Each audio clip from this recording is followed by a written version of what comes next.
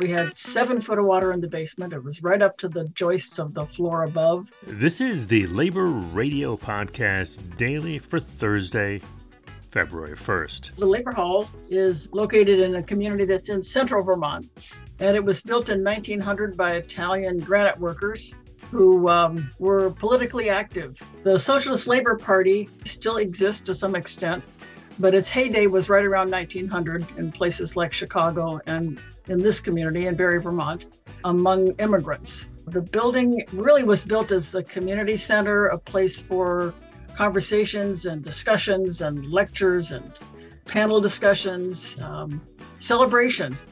Tune in for this week's Labor Heritage Power Hour, 1 o'clock this afternoon, right here on WPFW 89.3 FM, when you'll hear more about how Vermont's Socialist Labor Hall survived last year's flooding.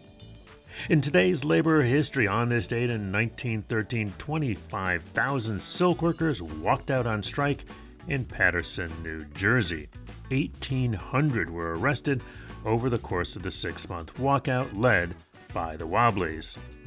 Today's labor quote is by John J. Sweeney, president of the AFL-CIO from 1995 to 2009, who died on this date in 2021. John Sweeney, who said, "We believe solidarity means sticking together, not getting stuck together." The Labor Radio Podcast Daily is supported by our friends at Union Plus. You'll find out more at unionplus.org. And keep up with all the latest labor arts news. Subscribe to the Labor Heritage Foundation's free weekly newsletter at laborheritage.org. This has been Chris Garlock for the Labor Radio Podcast Network.